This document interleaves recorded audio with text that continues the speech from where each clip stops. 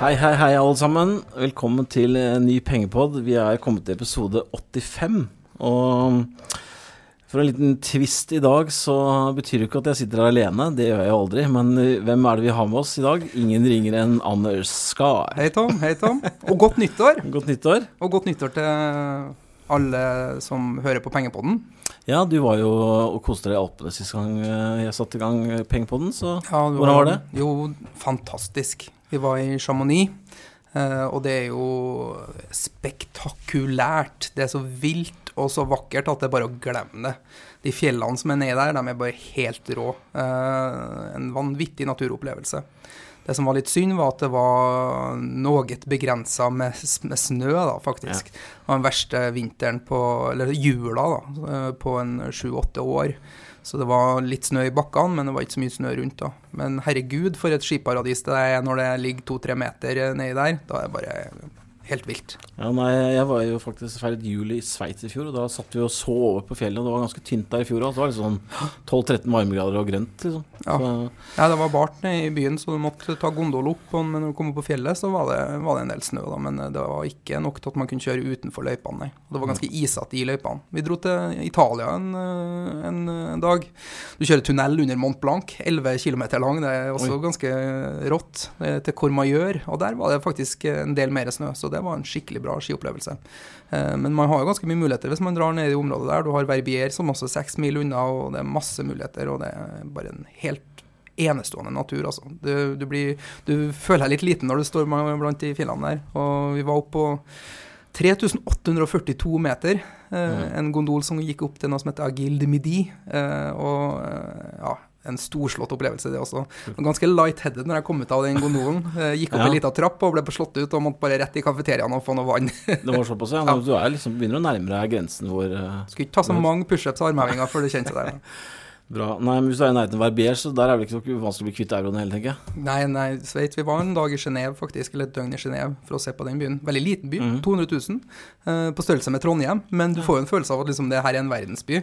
Det var ganske dyrt, og den byen var litt stappfull av penger, fikk du inntrykk av. Vi var ute og spiste lunsj der, så fikk du virkelig den her stereotypen på bankmann. Det var menn på 55 år med litt gråskjær i håret og pinstripe, som var ute og spiste østers til lunsj, liksom. Og med Patek Philippe-klokka si på hånda, og det stinket litt cash i den byen. Altså, dyrt var det også. Men det var jævlig fint da. Veldig trivelig. Du, vi tenkte vi skulle snakke litt om markedet som vanlig, og så har vi noen morsomme spørsmål. Vi har et tema i dag, vel egentlig litt rundt emisjoner. Vi har fått noen spørsmål rundt det. I tillegg så har jo vi vært med på en emisjon. Ja, skal vi komme litt på? Skal vi snakke litt om børser på all time high? Så har vi jo fått et veldig relevant og godt spørsmål fra en som veldig frustrert i markedet, som alltid litt behind the curve, som vi skal prøve å snakke litt om. Hvordan skal man komme ahead of the curve i stedet, kanskje? Komme litt på feil ben. Det har vi aldri gjort noen ganger, men det skal vi snakke litt om. Så har vi en som har noen ønsker rundt pengepodden. Så vi har litt av hvert å snakke om. Ja. Skal vi begynne litt med markedet? Vi avsluttet jo frist. Ja. Opp 4% i desember, og så startet vi første uken opp halvannen, og så hvordan føler du ting om dagen? Du, sammenlignet med starten på fjoråret, så jo det her en fest, egentlig. Ja. Vi fikk jo en kald isbøtte i trynet i første uka i januar i fjor, mens det har vært noe mer positivt og optimistisk ved inngangen til året i år. Da. Så at, det kjennes ikke aller verst ut, selv om nå har vi hatt en oppgang som har vart da, egentlig uten pauser siden februar i fjor. Og det har gått ganske bra, så man begynner jo å kjenne litt på at det snart på tide med en liten korreksjon, eller skal vi falle litt tilbake? Nå kommer vi jo i gang med kvartalstall og så videre etter hvert da, og du har en amerikansk president som skal sette seg i det ovale kontoret sitt nå i slutten av januar, så at det en del faktorer som kommer nå, som blir interessant å følge med på, og som enten vil kunne ta litt drepen på den oppgangen vi har hatt, eller gi oss en liten korreksjon og skal vi kalle det en kjøpsmulighet da. Det litt sånn som jeg ser det. Altså, vi hadde jo at børsen skulle ende opp 12% i fjor, var jo litt sånn trøblet å se, i hvert fall fra starten av året. Det var jo ned 14% eller noe, og så har vi hatt flere sånne runder med spesielt Brexit, hvor det var mye uro. Og så endte vi jo da kjempesterkt. Det var nok litt drevet av OPEC. Det tror jeg nok kommer til å være med på å bidra til at vi potensielt kan få en videre oppgang i år, men Men nå trenger nok markedet litt impulser for det. Det er litt sånn, det har gått mye, men vi trenger ikke vente lenge. Nei, men det er vanskelig selvfølgelig å vite hvordan man skal forholde seg til et marked som er i nærheten og over all time high. Wall Street, Dow Jones-indeksen var jo touchet nesten bort på 20 000 poeng. Og ser man på Investec og trendanalyser som måler liksom antall optimister og kjøpere i markedet og House-indekser og så videre, så ser det jo veldig positivt ut, og trenden også er veldig god. Ser man på andre tekniske indikatorer som om liksom er markedet overkjøpt eller underkjøpt, så er det noen som påstår at det er veldig overkjøpt nå, at det er på tide med en korreksjon. Så at det er ikke helt lett å si akkurat for øyeblikket. Altså, jeg tror veldig mye vil bli avgjort av resultatsesongen vi er inne i nå, i forhold til hvilket moment og feeling du får på børsåret 2017. Da. Fordi det priser litt luftig akkurat for øyeblikket, og ja, det fundamentale har nødt til å ta igjen den litt svulstige prisingen på et eller annet tidspunkt, hvis ikke så går ikke det her. Nei, jeg er enig, og magefølelsen er litt sånn at jeg føler at jeg har fått litt sånn, vi har litt sånne faresignaler i markedet om dagen. Det er mye aksjer som bare går helt veggimellom uten grunn, og vi begynner å få sånne Hegnar-overskrifter hvor liksom, nå har det aldri vært morsommere å være investor, og ja, så det er litt sånn klassiske tegn på at liksom nå kan vi få, det er nærmere korreksjon noen gang. Klassisk myte og floskel i aksjemarkedet er jo når naboen begynner, og svigermor begynner å snakke om aksjer, eller taxisjåføren din begynner å bli rik på aksjer og så videre, da begynner det å nærme seg en topp da. Og vi må jo faktisk innrømme at den kundetilstrømningen vi har sett nå i forkant av jul, og spesielt etter jul i Nordnet, er bare helt vill. På en enkelt dag så har vi fått opp mot 250 nye kunder. Og det skal ikke så i løpet av sommeren i fjor og for et par år siden så var jo 250 kunder noe som vi kunne trekke i uka, og da fikk vi på første handelsdag i år, så at interessen og suget mot aksjer er veldig stort akkurat nå. Men det kan jo også bety at det finnes mye penger der som faktisk vil inn i markedet, som kan være med å drive det her videre. Ja, nei, og det er jo selvfølgelig veldig morsomt, men vi får nå se nå da, nå som jeg tror at hvis vi skal liksom si litt om 17 som et år, så tror jeg på at nøkkelen for året det blir på en måte USA. Fasiten finner du i episode 83, ikke det? Når vi ser inn i krystallkula. Ja, da har vi jo sagt 751. så de som er interessert på allerede nå vite hvordan det går i 17, får bare snurre tilbake et par episoder. Veldig bra. Nei, jeg tror liksom at det viktigste helt klart det blir USA som det viktig, og så det rentene mot veksten som blir det store området. Altså, Trump har sagt at han skal ha skattelette og fokus på å doble veksten i USA. Hvordan han skal få til det vil jo vi få svar på i løpet av neste måned. Og så det på en måte da den kampen Fed må gjøre da, for å prøve å liksom bremse inflasjonen her ved å sette på renten. Og det er jeg veldig spent på, for det er ingen tvil om at 2016 var jo et år som var ikke minst overraskelsens år, men det ble alle nedgang ble tatt imot ved at det var mye penger som lå tilgjengelig og skulle inn i markedet, og det er jo da penger som ikke har noe alternativ. Men hvis det alternativet begynner å komme, så synes jeg det er litt skummelt. Altså, vi så ikke for at renten skulle stige i USA på lenge, og så plutselig kom Trump, og så var liksom... Ja, samtidig som økte renta er jo et tegn på økt fart i økonomien, og at det går bra, så at det vil jo være et ytterligere tegn på at aksjemarkedet skal opp igjen. Da, så at det er jo ikke lett å vite hvilke krefter som er sterkest. Nei.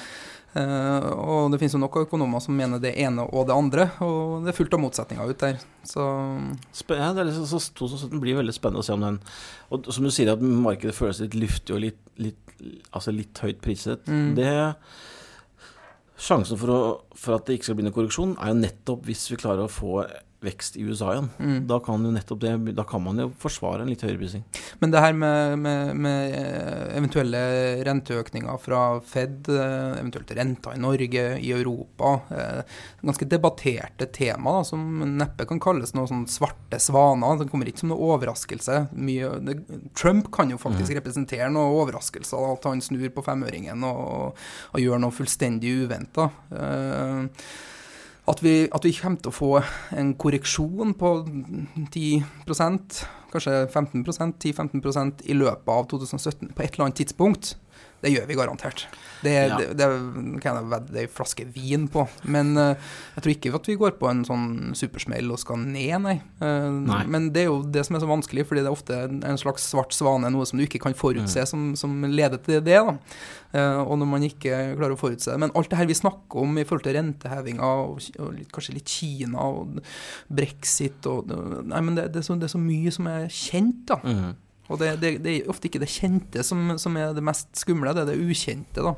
Det her med rentene som du nevner, hvilken effekt eventuelle økte renter kan ha på markedet, en litt sånn ukjent faktor som vi ikke helt vet hvordan kan spille inn da. Så det er vel en ting å følge med litt på, pengeflyten helt enkelt. Nemlig, og jeg fikk jo spørsmål på Hegnar til det der med hva ser det som en potensiell Black Swan i 17, og da det er som du sier, altså mye av dette er jo gitt. Rentebanen til Fed er jo gitt, etc. Og hva Trump har sagt. Spørsmålet er hvordan han skal gjøre det. Men hvis man skal liksom dra opp noe sånne som jeg tenker på, så tenker jeg litt på det.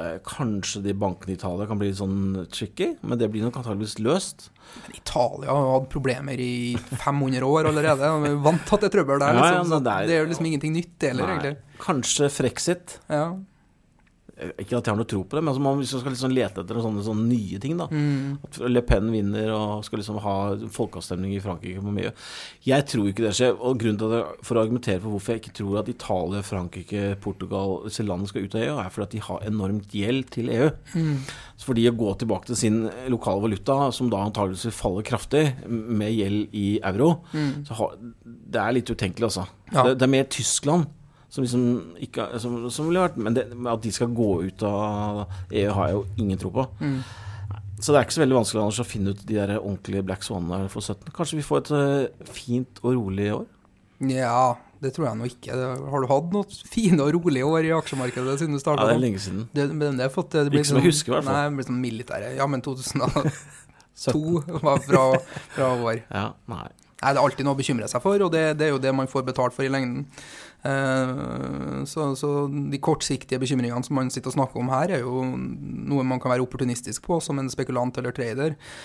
Så er man jo en langsiktig sparer eller investor, så handler det jo om å bare ta tiden til hjelp og finne selskaper som du har tro på i lengden.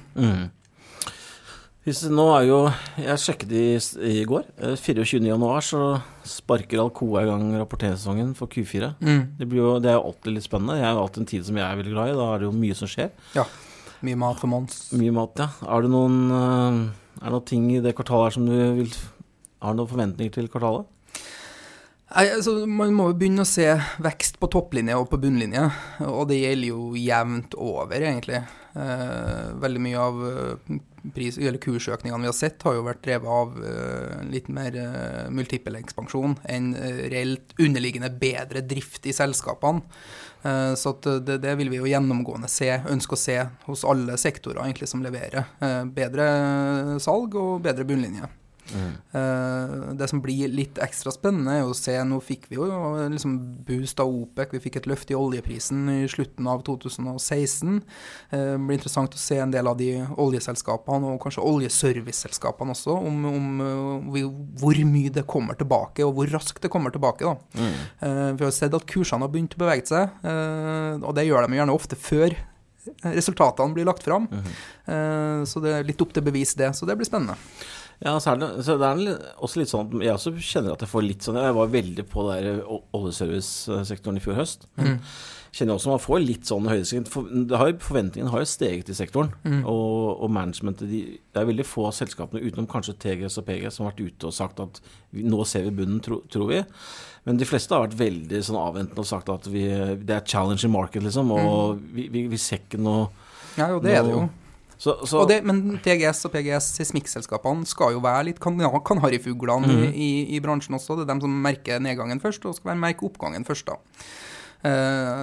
Nå har vi hatt 1 år med en stigende oljeserviceindeks som har steget jevnt og trutt egentlig.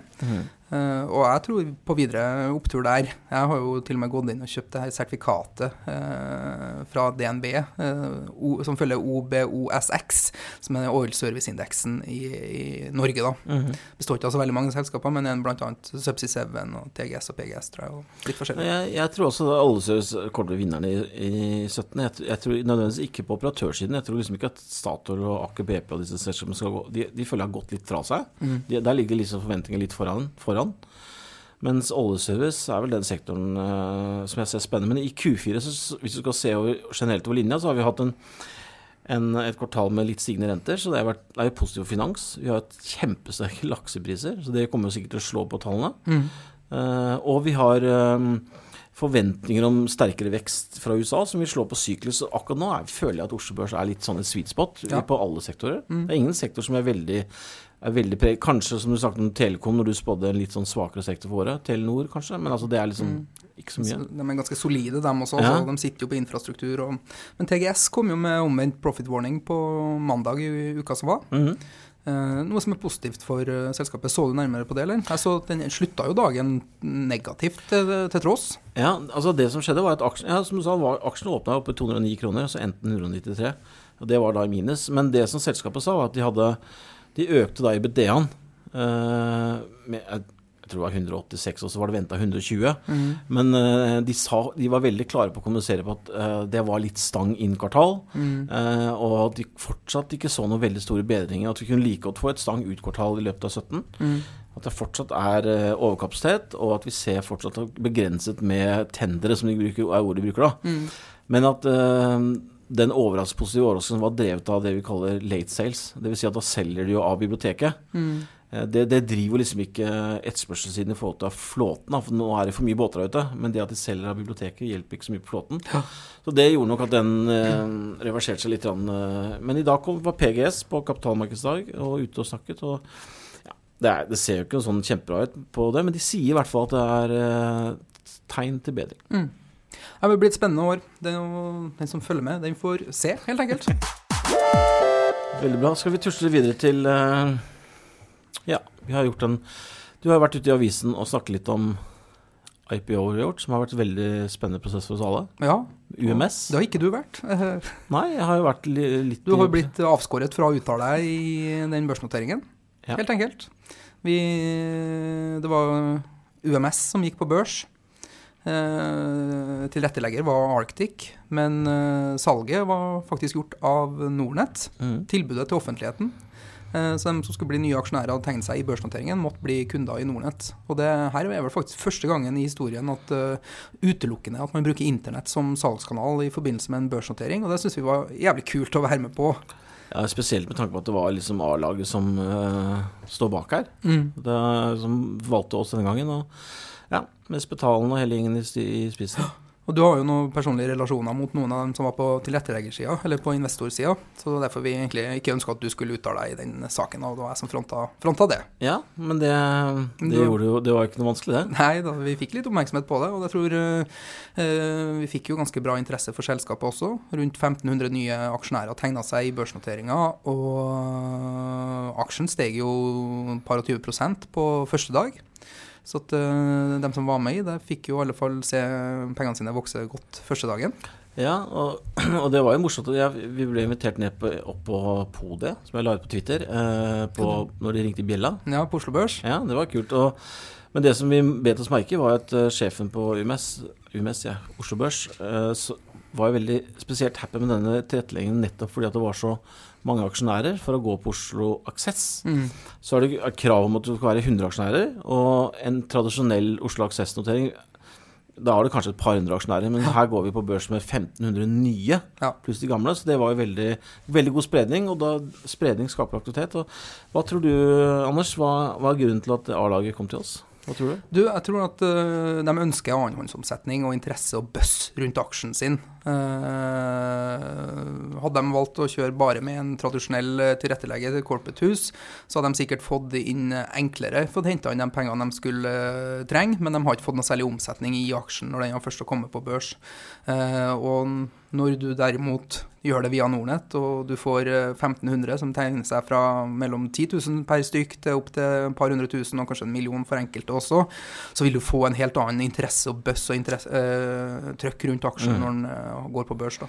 Ja, jeg kjenner jo disse, det er liksom bakgrunnen for prosessen var jo dette med at de ville ha en dynamisk aksjonærbase. Og det er på godt og vondt, fordi at hvis selskapet skuffer, så blir det også veldig ofte hardt straffet. Mens hvis du leverer positivt, så blir det ofte berømt med at det blir aktivitet i aksjen, og det tror jeg på en måte selskapet ser verdien av, ikke minst markedsføringen de gjorde, med tanke på at det var så mange 100 000 faktisk på Norge og Sverige som får tilbud. Det blir liksom, du får 1500 nye ambassadører for selskapet. Så selskapet tilbakemeldingen i hvert fall at de veldig, veldig happy med det som skjedde, og jeg tror vi kommer til å høre mye mer fra de i form av at de ønsker å bruke våre kanaler til Så vi positive til å gjøre sånne ting i fremtiden også. Det som kanskje enda viktigere at selskapet fremover leverer den veksten og den inntjeningen som aksjeeierne har tro på at de skal gjøre, da, så at det blir en god investering for kundene i lengden også. Fordi å være med på sånne ting, hvis det blir crap for kunder, jo ikke noe særlig som vi interessert i. Nei, og det klart at vi jo forhåpentligvis i en posisjon hvor vi kan cherrypicke litt her, og det tror jeg viktig. Nå har selskapet vært på OTC-listen i 10 år, så det klart de har hatt god tid på, dette ikke noe selskap som ble startet i går, så modningsprosessen tror jeg har vært lang, men så følte jeg at det var riktig nå, så det blir spennende fremover. Jeg eier jo aksjer, det vel... Ja, jeg tegnet meg også i børsnoteringen, men vi har jo fått litt spørsmål i forbindelse med det her fra El Navigante, som har et spørsmål som jeg lurte på om vi kunne ta opp på Pengepodden, og det rundt det her med IPOs og børsnoteringer. Hvor han skriver da at Nordnett-kunder har fått tilgang til flere IPOs, blant annet Gomex og UMS nå nettopp, og så henviser han til investorer, forskere og avisartikler og så videre, som advarer private investorer mot å delta i IPOs. En av begrunnelsene at store institusjonelle investorer får tilgang til sånne type tilbud til en langt bedre pris enn private investorer. Og spørsmålet da, blir det sånn at private investorer dermed får tilgang til mindre populære selskaper eller dårligere priser? Så det del 1 av spørsmålet. Og så lurer jeg også på om, siden Nordnett har så mange kunder, liksom blir vi i en bedre forhandlingssituasjon, og om vi kan si noe om hvordan vi går fram i slike saker rundt børsnoteringer. Hvem initierer kontakten, hvordan man vurderer tilbudet og så videre. Så vi tenkte, nå har vi snakket litt om IPO-en, UMS, men la oss prøve å være litt mer konkret. Da. Kanskje vi kan si litt generelt om en børsnoteringsprosess aller først? Ja, det jo... I tilfellet her så var det jo OTC-lista, og det jo stort sett alltid selskapet eller eierne som står bak selskapet som bestemmer seg for å se på en eventuelt børsnotering. Og når man først har bestemt seg for at ja, men det her synes vi virker interessant, så tar man jo kontakt med et corporate hus. Ikke et Nordnett-hus, men et corporate hus med en corporate-avdeling. Få litt generell rådgivning på om hvorvidt det her virker som en god idé, hvordan man skal gjøre det, skal man liksom selge gamle aksjer, skal man utstede nye og så videre. Bestemmer man seg for at man vil gjøre det her, så går man inn i en søknadsprosess mot Oslo Børs, fordi det masse formalia-krav som man må gjennom. Det må gjøres en juridisk og økonomisk due diligence, kvalitetssikring, det må lages liksom verdsettelse av selskapet, prospekt, alt det der må ut i produksjon. Når man har fått godkjenning av alt det der produsert, så går man inn i en markedsføring/salgsfase, hvor man ute og treffer analytikere, man treffer investorer, man markedsfører seg i tradisjonelle medier, eller via meglerhus, sånn som Nordnett og så videre. Og så bygger man bok i den samme perioden, og så når den fylt opp, eller når tegningsperioden går ut, så tildeler man aksjene, og så handles den på børs etterpå. Det vel liksom den gangen i det, litt rann. Og så har de som det, eller i veldig ofte mange tilfeller så har de det de kaller en price range. Da. IPO-er ser du jo veldig mye i USA, at de har en prisrange, og og du som investor på at du legger deg inn i boka på en pris, da, så ser man hvor det matcher. I det tilfellet her så valgte de jo fastpris. Og likebehandling, så at alle institusjonelle, eksisterende, profesjonelle investorer og retail-investorer tegnet til akkurat samme pris, og det der jo viktig for oss og vår kundebase. Det var det som gjorde at vi skapte litt stort engasjement for oss, at vi klarte å komme oss med her med tanke på at her kommer det på litt inn på samme kurs som gutta da. Men, og så har du på en måte det der med, vi har jo et investeringsråd, Anders, altså Men før du går inn på det, kan jeg bare spørre, det her med at IPOs, at man får litt ulik pris, retail og institusjonelle, hvordan funker det, og hvordan kan det egentlig være lovlig? Nei, du vet da, det ikke så veldig ofte at det skjer, bare så sagt, men av og til så gir de retail-transen en rabatt. Det har vi sett i en side, hvis jeg skal ta som et eksempel. Og Det jo institusjonene kommer inn på en pris, og så det ofte det mange som har litt misoppfatning på det at liksom institusjonen kommer inn bedre. Ofte det heller retail-kunder som får en rabatt, og det den spredningen som egentlig vi gjorde her da. Så de gir kunden en rabatt til den prisen til de andre, nettopp fordi at for å liksom trigge de investorene til å komme inn. Men det har de gått litt bort ifra. Fordi at du får folk som bare tegner for å ta inn rabatten. Du får liksom ikke noen lojale investorer. Du får bare sånne det vi kaller flippere, som egentlig legger press på kursen fra dag 1. Men det I løpende emisjoner I selskapet når de har behov for å hente penger, at det her institusjonelle ofte får tegne til langt gunstigere kurser da. Nei, altså det litt misforstått. Du får ikke langt gunstigere kurser, du får helt lik kurs, men det som ikke en misoppfatning, som jeg veldig enig I, det at tradisjonelt sett, hvis det en emisjon som veldig overtegnet eller veldig attraktiv da, si multikonsult da, bare ta et tall, eksempel, den gikk på børs på 97 kroner tror jeg, kjempeovertegnet, kjempestor interesse, og da det, altså meglerhusen for å være litt teknisk, så deler meglerhusen dette inn I det man kaller tier 1, tier 2 og tier 3. Hva betyr det? Tier 1, det da Folketrygdfondet, DNB, de store fondene. Liksom, A-laget, største investorene. Ja. Tier 2 Tier 2, da du liksom de litt mindre fondene, kanskje hedgefondene, family offices, Rasmussen-grupper, altså den gjengen der. Og så det tier 3 som du og meg. Og ofte da når det gode dealer, så får tier 1 og tier 2 stor tildeling, og tier 3 får nesten ingenting. Og jeg satt jo selv som megler og satt med masse tier 2 og tier 3 kunder, og man får liten tildeling, og det veldig frustrerende. Mens hvis det en litt dårligere deal, så får de mere.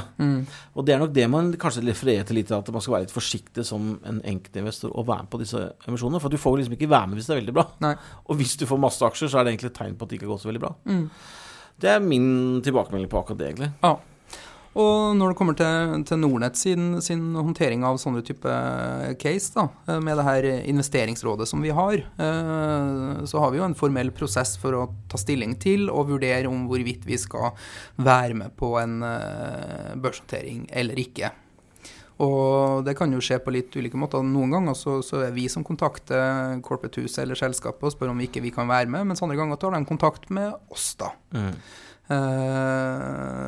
Så når vi har innledet kontakten, så tas jo det her caset tilbake til det her investeringsrådet, som består av representanter fra ulike funksjoner I Nordnet, hvor man presenterer selskapet og caset som skal gå på børs, og så stemmer man over, det her noe som vi vil fronte og tilby ut mot våre kunder? Vurdere helt enkelt liksom, det her et hensiktsmessig produkt, det et godt produkt, hvordan liksom verdsettelsen, prisen, det likebehandling og så videre. Det gjøres liksom en screening på hele tilbudet, ikke en anbefaling, for vi driver jo ikke med rådgivning, men med en gang vi sier liksom at vi ønsker å være med på det her, så fronter vi det jo på en eller annen måte. Ingen investeringsrådgivning, men vi fronter det, og således har gjort oss opp en mening om at ja, men vi tror at det er et ok case liksom, å tilby ut mot våre kunder, sånn at de kan gjøre seg opp en mening på om man vil være med å tegne eller ikke. Og da det jo via oss da, hvis vi bestemmer oss for å gjøre det, så det jo å involvere salg og marked og vår egen corporate actions-avdeling som håndterer det administrative da, rundt ta imot tegninger og håndtere mot tilrettelegger. Og så det jo tradisjonell salg og markedsføring vi har webinarer med selskapet, og vi har litt intervjuer på bloggen, og vi har en faktaside og så videre som kundene kan betale. Tegne seg på. Altså en annen ting som mange lurer på dette med, jeg har sett inne på Hegna at det har vært veldig mye diskusjoner rundt prosesser og hvordan man får tildelt, etc. Og det kan vi jo fortelle kort om I den prosessen her, så var det jo veldig overtegnet. Det ble blitt kommunisert, så det ble jo tegnet for mye mer enn det man trengte.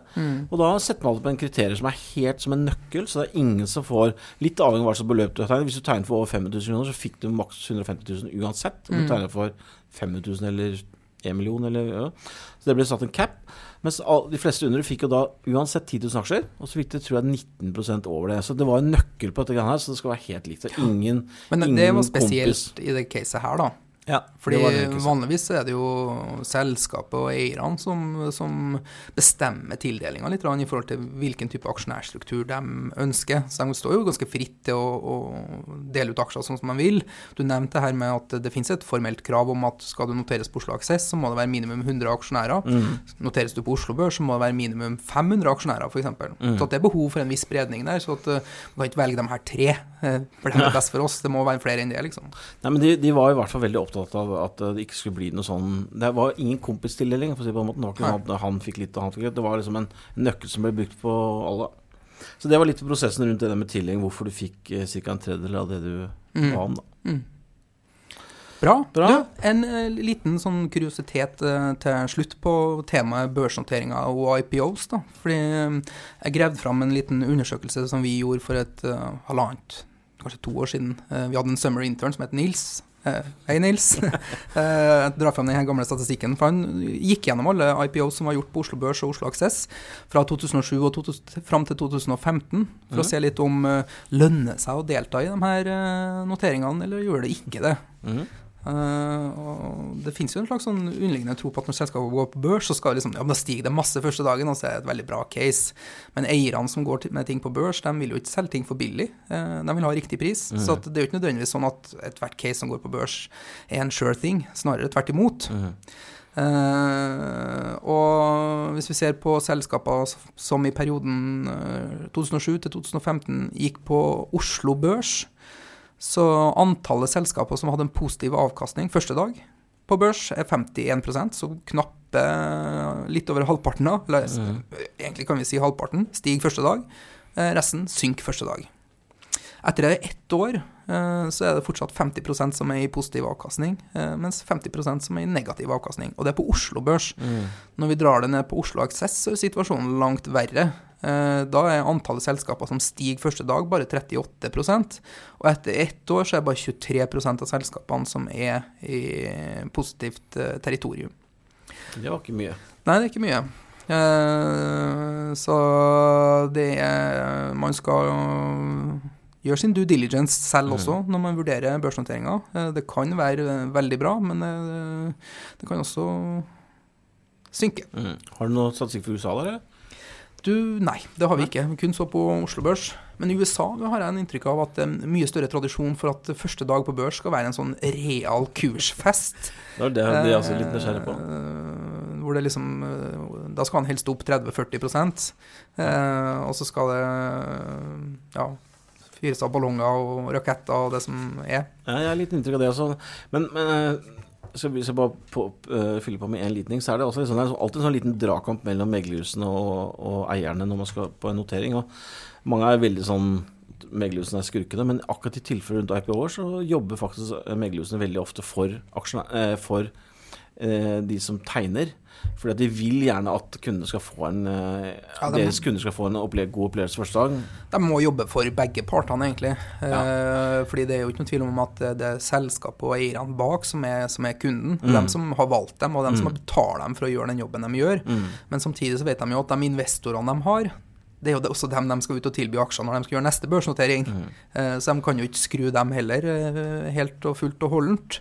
Så det handler om å finne en fair prising som gjør at både eierne og de nye investorene blir fornøyde. Det er en fin balanse der, for at hvis de skuffer, så er det ofte vanskelig å gjøre neste transe. Tom, Yep. Skal vi trille videre? Vi gjør det. Skal du ta neste spørsmål, eller? Kan jeg gjøre. Vi har jo en som lurer på: hei, jeg hører mye på podden. Synes dere kommer mye bra. Har et spørsmål angående all-time high-uttrykket. Er det virkelig så at all-time high når børsen tangerer tidligere noteringer? Spørsmålstegn. Dersom tidligere all-time high var for eksempel 4 år siden på 660 poeng, så er jo ikke de 660 poengene like mye verdt 4 år senere, med tanke på inflasjonen i samfunnet. Så en aksje som var i 100 kroner for 4 år siden, burde vel stengt av vært i 110 før den er i all-time high. Men virker som dette ikke er tatt hensyn til worldwide. Med VH Fredrik Eidesen. Ja, bra spørsmål. Inflasjon jo veldig sentralt når du unnlater å bruke penger i dag, og skal heller bruke dem i fremtiden. Det liksom sånn essensen i sparing og plassering. Det jo utsatt forbruk, og utsatt forbruk jo ikke noe annet enn utsatt glede. Det jo artigere å kjøpe seg en cola i dag enn i morgen. Når du ikke bruker penger i dag, så må du ha kompensasjon for det på en eller annen måte, og det er han litt inne på her nå da. Og det ulike typer kompensasjon du må ha når du skal plassere pengene dine. For det første så skal du ha betalt for inflasjon, i og med at varer og tjenester dyrere i fremtiden på grunn av inflasjon, så den må kompenseres for. I tillegg så må du ha en kompensasjon for realrente, det vil si at du utsetter forbruket ditt, helt enkelt. Og så må du ha kompensasjon for den eventuelle risikoen du utsetter pengene dine for. Så at han Fredrik, han har helt korrekt i at 100 kroner for 4 år siden bør være 110 kroner i dag hvis du skal bevare den samme kjøpekraften. Da har ikke man fått noe ytterligere kompensasjon for noe risiko eller noe sånt da. Men når det kommer til børsindeksen, så det blir i hvert fall ikke riktig å inflasjonsjustere den på toppen av den poengsettingen, indekssettingen som skjer i dag. Fordi alle selskapene på børsen tjener jo penger på å selge sine produkter, varer og tjenester. Og prisen på de varene og tjenestene justeres jo i takt med inflasjonen. Dette i teorien da. Sånn som for eksempel Orkla, som selger Grandiosa og Gif og tannpasta og så videre. Det der jo, Grandiosaen har vel blitt billigere og billigere, men de fleste varene stiger jo i pris i takt med inflasjonen, og således så reflekteres jo selskapene sin inntjening ved at inflasjonen innbakt og prisene stiger da. Så at i teorien så skal det her være innbakt da, men du som plasserer pengene dine må ha et bevisst forhold til det, at du må i hvert fall få betalt for inflasjonen, så at du bevarer din kjøpekraft, så at den utsatte forbruket ditt, at du får gjort like mye forbruk i fremtiden som i dag. I praksis det nok litt verre, fordi det gjort masse studier og undersøkelser på effektene inflasjon har på aksjemarkedet, og det er ingen entydige resultater. Det de sier at liksom, aksjemarkedet trives best med en inflasjonsrate som ligger på mellom 2 og 3%. Veldig høy inflasjon, eller deflasjon jo veldig skremmende når prisene faller, ikke bra. Men basically så børsindeksen den innbaker den naturlige inflasjonen, da, tenker jeg. Ja, så for høy inflasjon også gjør at folks investors kapitalkrav stiger veldig, så da på en måte stiger risikoen også hele veien. Men i eiendomsmarkedet for eksempel, så ser jo det helt vanlig at man inflasjonsjusterer leie. Da legger man det liksom bare, du har 20-årskontrakt, og så står det i kontrakten at det pluss den konsumprisindeksen, eller, altså de bare legger den på da. Ja, så som en plassering, en utleiebolig som inflasjonsjusteres hvert år leiemessig, en veldig fin sånn hedge mot inflasjonen egentlig. Den sier jo ofte også gullpris, for eksempel en sånn fin inflasjonshedge.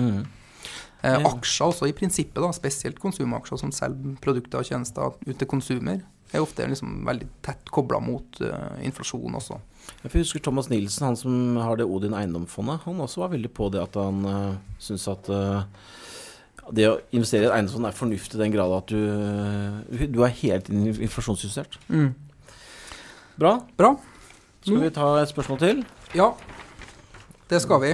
Vi må ta han som litt frustrert, synes jeg. Ja, det er et kjempebra spørsmål, og når vi fikk denne mailen, så man kan jo virkelig liksom kjenne på den frustrasjonen som beskrevet her. Han har jo skrevet den til deg, men han sier Tom, og takk for svar, men har et nytt spørsmål. Noe jeg har lurt på over lengre tid, og det er ganske frustrerende, for det skjer veldig, veldig ofte når jeg handler aksjer, nærmest hver gang. Jeg tror at dette enten bare uflaks, eller rett og slett at noen drar meg i beinet. På mandag føg Norwegian-aksjen opp i lufta, så jeg valgte å slenge meg på. Alle mine midler lå i Norsk Hydro, som hadde stått nærmest stille i verdi i 2 uker.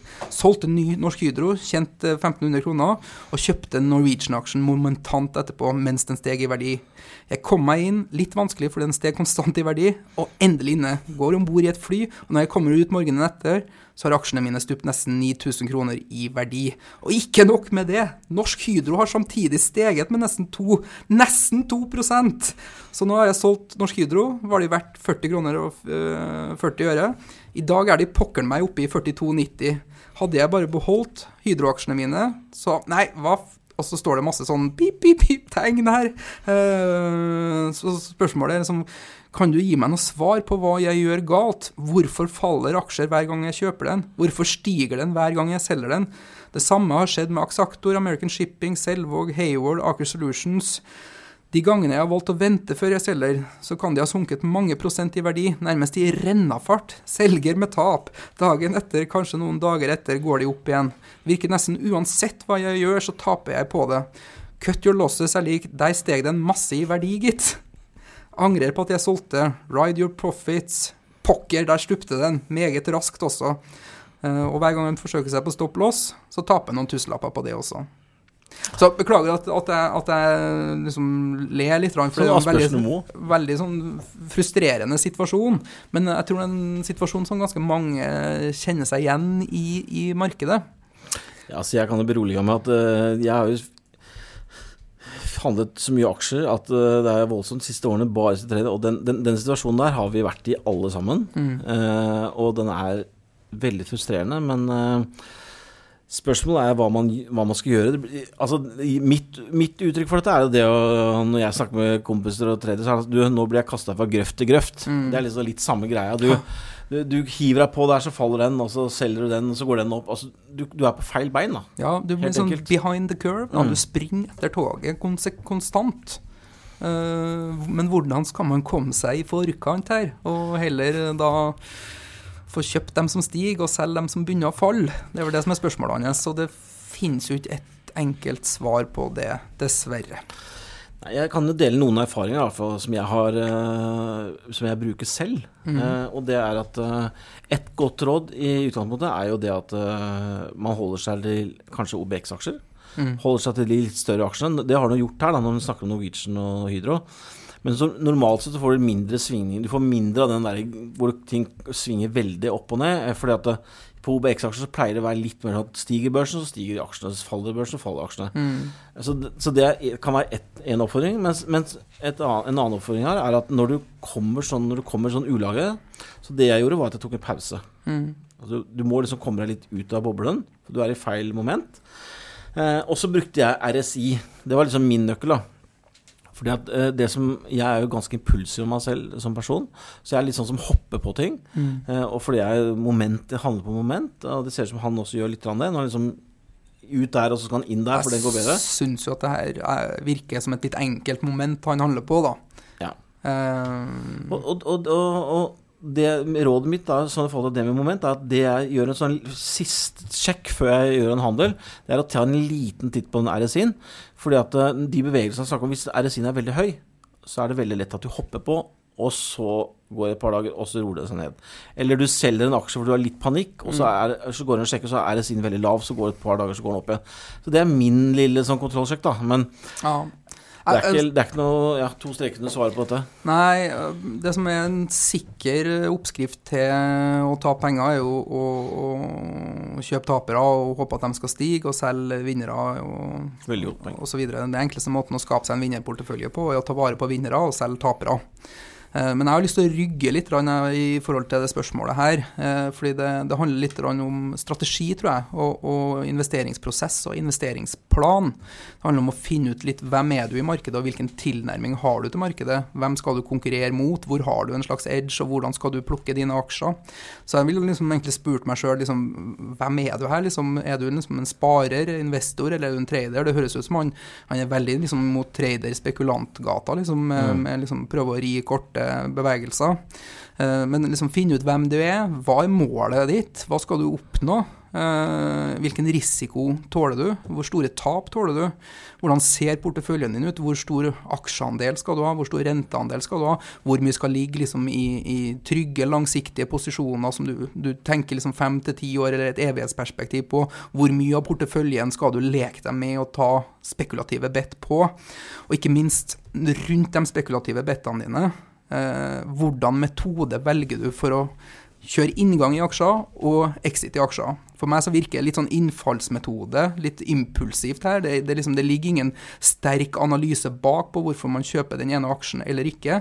Så at du må bestemme deg for at liksom, skal du se på fundamentale verdier, skal du se på tekniske signaler, skal du se på kvantitative metoder, finn deg liksom et regelsett som du føler deg komfortabel med, og begynne å velge aksjer basert på kriterier som når jeg ser den oppførselen her i en aksje, så skal jeg inn, når jeg ser den her oppførselen, skal jeg ut, ikke liksom bare springe etter toget, sånn som du beskriver at du gjør da. Og så er det viktig å dokumentere det her da, liksom, ok, jeg kjøper når det her skjer, jeg selger når det her skjer, nå gjorde jeg det, jeg tappte penger, hva gjorde jeg feil? Og så kan man utvikle sin metode og bli bedre på investeringsprosessen, fordi skal du for å springe her og handle på innfall og impuls på det siste som har gått eller siste som har falt, så er det en garanti for dårlig suksess. Ja, jeg kan nok kanskje si at han har valgt litt for høy kanskje vanskelighetsgrad på det han holder på med, for det er veldig vanskelig å holde på sånn og trade og liksom hive seg litt rundt, og kanskje liksom at du burde ta et steg tilbake, som du sier, og viktig her også at det er ikke en one size fits all. Ulike sparere, investorer, avhengig av hva man ønsker og hvordan risikoprofil man har ulike tilnærminger til markedet. Hvordan man plukker aksjer, hvordan man exiter aksjer, hvordan man styrer risiko i porteføljen sin. Så her er det viktig å finne sin plan, det som passer for deg og det du er god på, hvor du har en edge i markedet. Skal du trade aksjer, så blir det her enda viktigere, for jo kortere tidshorisont du har, jo vanskeligere er det å lykkes med aksjeinvesteringer. Det enkleste måten å lykkes er jo bare å kjøpe et indeksfond og bare putte det i skuff og la det bli glemt. Så blir du jo rik etter hvert, men det tar bare lengre tid. Ja, og så må du lære deg å tåle å angre på ting, for er det en ting som er sikkert i dette markedet, at du vil alltid angre på noe. Enten for at du kjøper for lite av en aksje som går opp, eller for at du solgte for sent på en aksje som begynner å gå ned, eller at du kjøpte, det er alltid ting å angre på. Så det er hele tiden å snakke om prosess, og bli bedre på det du gjør, og lære av det du gjør. Det var et veldig bra svar, synes jeg. Ja, kanskje ingen oppskrift, men jeg tror det er liksom nøkkelen til suksess litt. Bra, Anders. Skal vi si takk for oss i dag, eller? Du, før vi sier takk for oss, vi har fått noen tilbakemeldinger rundt at vi fokuserer litt mye på kortsiktige svingninger, og at vi en del som ønsker at vi tar for oss litt større kvalitetsselskaper, litt mer à la utbyttestrategier, verdiinvesteringer som har litt som evigheten som perspektiv. Blant annet en som heter Aksjeom på Shareville, som hadde et ønske om at vi skulle begynne å se litt nærmere på at vi kunne liksom fråtse litt mer fundamentalt i en del selskaper, for eksempel sette av en episode og se på Orkla eller Telenor eller Statoil eller Hennes og Mauritz i Sverige og så videre. Gå inn og gjøre en mer fundamental analyse av de her selskapene, og det synes vi er en kjempeidé. Og i den forbindelse så har vi en oppfordring. Det er jo som vanlig du som lytter som bestemmer agenda for Pengepodden. Da trenger vi gjerne litt input da. Så skriv til oss hvilke aksjer dere ønsker at enten vi skal se på, eller så ser vi jo såpass sleip at vi kan hente inn en analytiker eller en forvalter som har gått greie på et selskap, og det finnes jo også dyktige folk på Shareville her som vi har fått tips om, som vi kan ta inn i studio for å gjøre en mer sånn dyp fundamental analyse i en spesialutgave av Pengepodden. Og det her er noe vi kan ha regelmessig. Ja, jeg synes det var en kjempeidé, og det tror vi veldig bra. Så bruk kanskje Nordnett-bloggen, send oss forslag der, eller bruk Twitter og hashtag Pengepodden, eller send oss noe bare, på en eller annen. Shareville. Ja, Shareville og funker også. Så lenge vi får det, så blir det forsøkt hensyntatt. Bra. Så kanskje vi skal også lage en liten sånn poll for eksempel på Twitter da. Så kan vi se hvilke selskaper som er mest populære, og så kan vi prøve å ta fråtse litt fundamentalt i dem i tiden som kommer. For vi ønsker jo egentlig bare å lage et best mulig show for alle mulige, men det er jo veldig vanskelig når vi skal snakke til så mye forskjellige mennesker også. Vi har jo alt fra nybegynnere til spekulanter, tradere, investorer, sparere, folk som kan mer enn oss og mindre enn oss og så videre. Så ja, send oss feedback og forslag, så skal vi gjøre vårt beste for å lage en bra podd da, vet du. Bra, da ses vi neste uke. Vi høres i hvert fall. Ja. Ha det. Ha det. Penger, penger, penger. Penger, penger, penger. Penger, penger, penger, penger.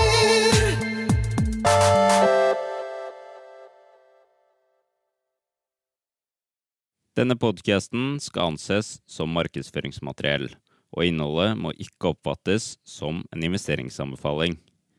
Podcasten kun ment til inspirasjon og informasjonsformål. Nordnett tar ikke ansvar for eventuelle tap som måtte oppstå ved bruk av informasjonen i denne podcasten. Les mer på disclaimer-siden på nordnett.no.